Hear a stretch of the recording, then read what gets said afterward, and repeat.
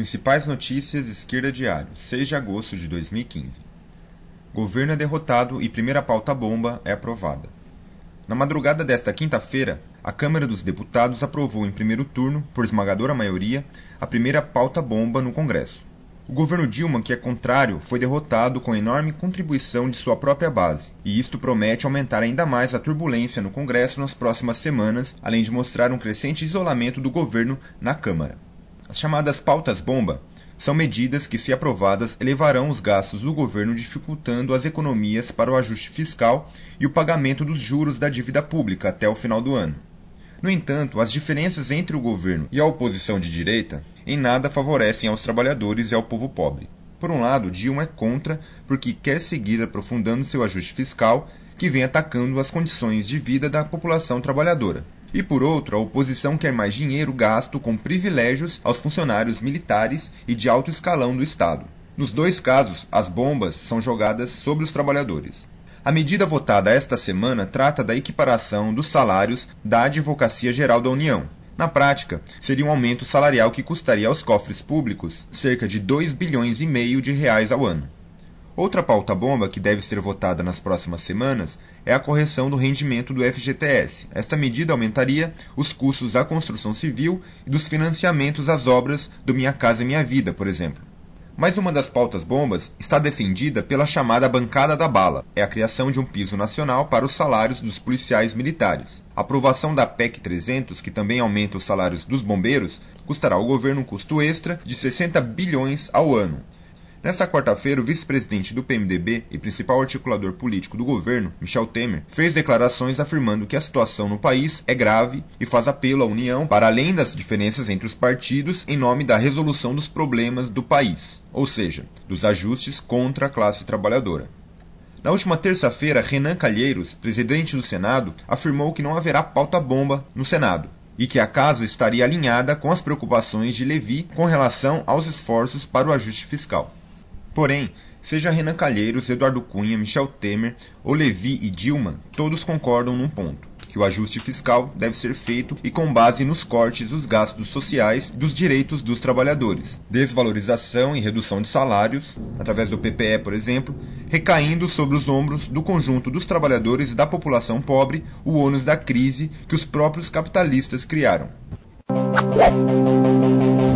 Em artigo intitulado Como poderia se organizar um polo classista em São Paulo, escrito por Marcelo Pablito, diretor do Sindicato dos Trabalhadores da USP, e Felipe Guarnieri, trabalhador do metrô, e ambos militantes do Movimento Revolucionário de Trabalhadores, MRT, analisam a situação política frente aos atos convocados para os dias 16 e 20 de agosto, em que se abriu um importante debate na esquerda.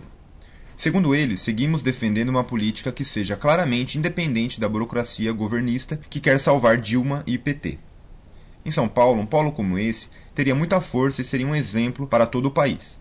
Desde o segundo congresso da CSP com Lutas, viemos apresentando a proposta de conformação de um polo classista, antigovernista e antiburocrático para conformar uma alternativa independente dos trabalhadores que possa aparecer para amplos setores de massas com uma política de combate ao governo e também à oposição de direita. Também a partir do Sindicato dos Trabalhadores da USP, onde somos uma ala da diretoria, e de outros locais de trabalho, viemos implementando essa política, buscando uma terceira alternativa na situação atual, contra o governo do PT e contra as variantes da oposição de direita. No próximo dia 20 de agosto, MST, MTST, CUT, CTB, UNE, PSOL e outras entidades irão organizar uma manifestação por mais democracia e mais direitos, se contrapondo ao ato da direita convocado pelo PSDB no dia 16. O problema é que a manifestação do dia 20 sequer cita a presidente Dilma como implementadora do plano de ajustes contra os trabalhadores e o povo pobre. Participar deste ato, junto com a CUT, que está implementando o plano de proteção ao emprego, que é um grande ataque aos operários e operárias industriais, só pode significar o não surgimento de nenhuma via independente dos trabalhadores.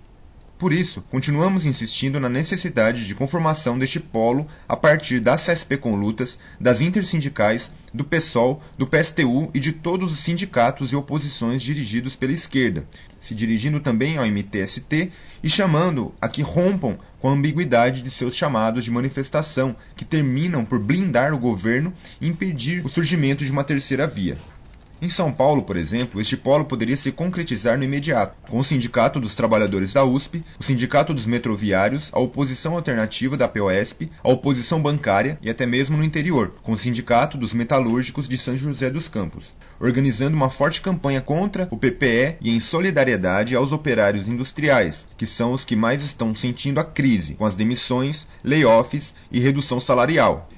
É necessário levantar um programa operário para enfrentar a crise, e que seja contra as medidas provisórias 664 e 665, contra o projeto de lei 4330 da terceirização, contra o programa de proteção ao emprego, nenhuma demissão, abertura dos livros de contas das empresas que demitem, efetivação de todos os terceirizados sem necessidade de concurso público, redução da jornada de trabalho sem redução salarial e salário mínimo do Diese. Começar a funcionar como polo, se apoiando nos setores mais avançados onde a esquerda antigovernista tem peso, pode ser um elemento explosivo para conformar uma alternativa independente dos trabalhadores diante da crise do PT e para que ela não seja capitalizada pela direita.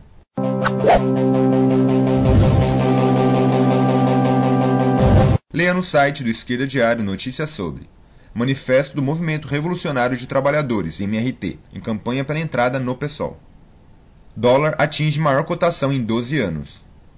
Os operários sem patrão, com Delcanho e Bregman. O Esquerda Diário conversou com as principais referências das fábricas sem patrão na Argentina. Correios anuncia concurso em meio à campanha salarial. Para acessar as matérias completas, entre no site www.esquerdadiario.com.br, onde você encontra diariamente reflexões sobre a política, a luta de classes, a cultura e distintos aspectos da vida da classe trabalhadora, da juventude e das mulheres, sob a ótica dos trabalhadores. Informe-se pela esquerda.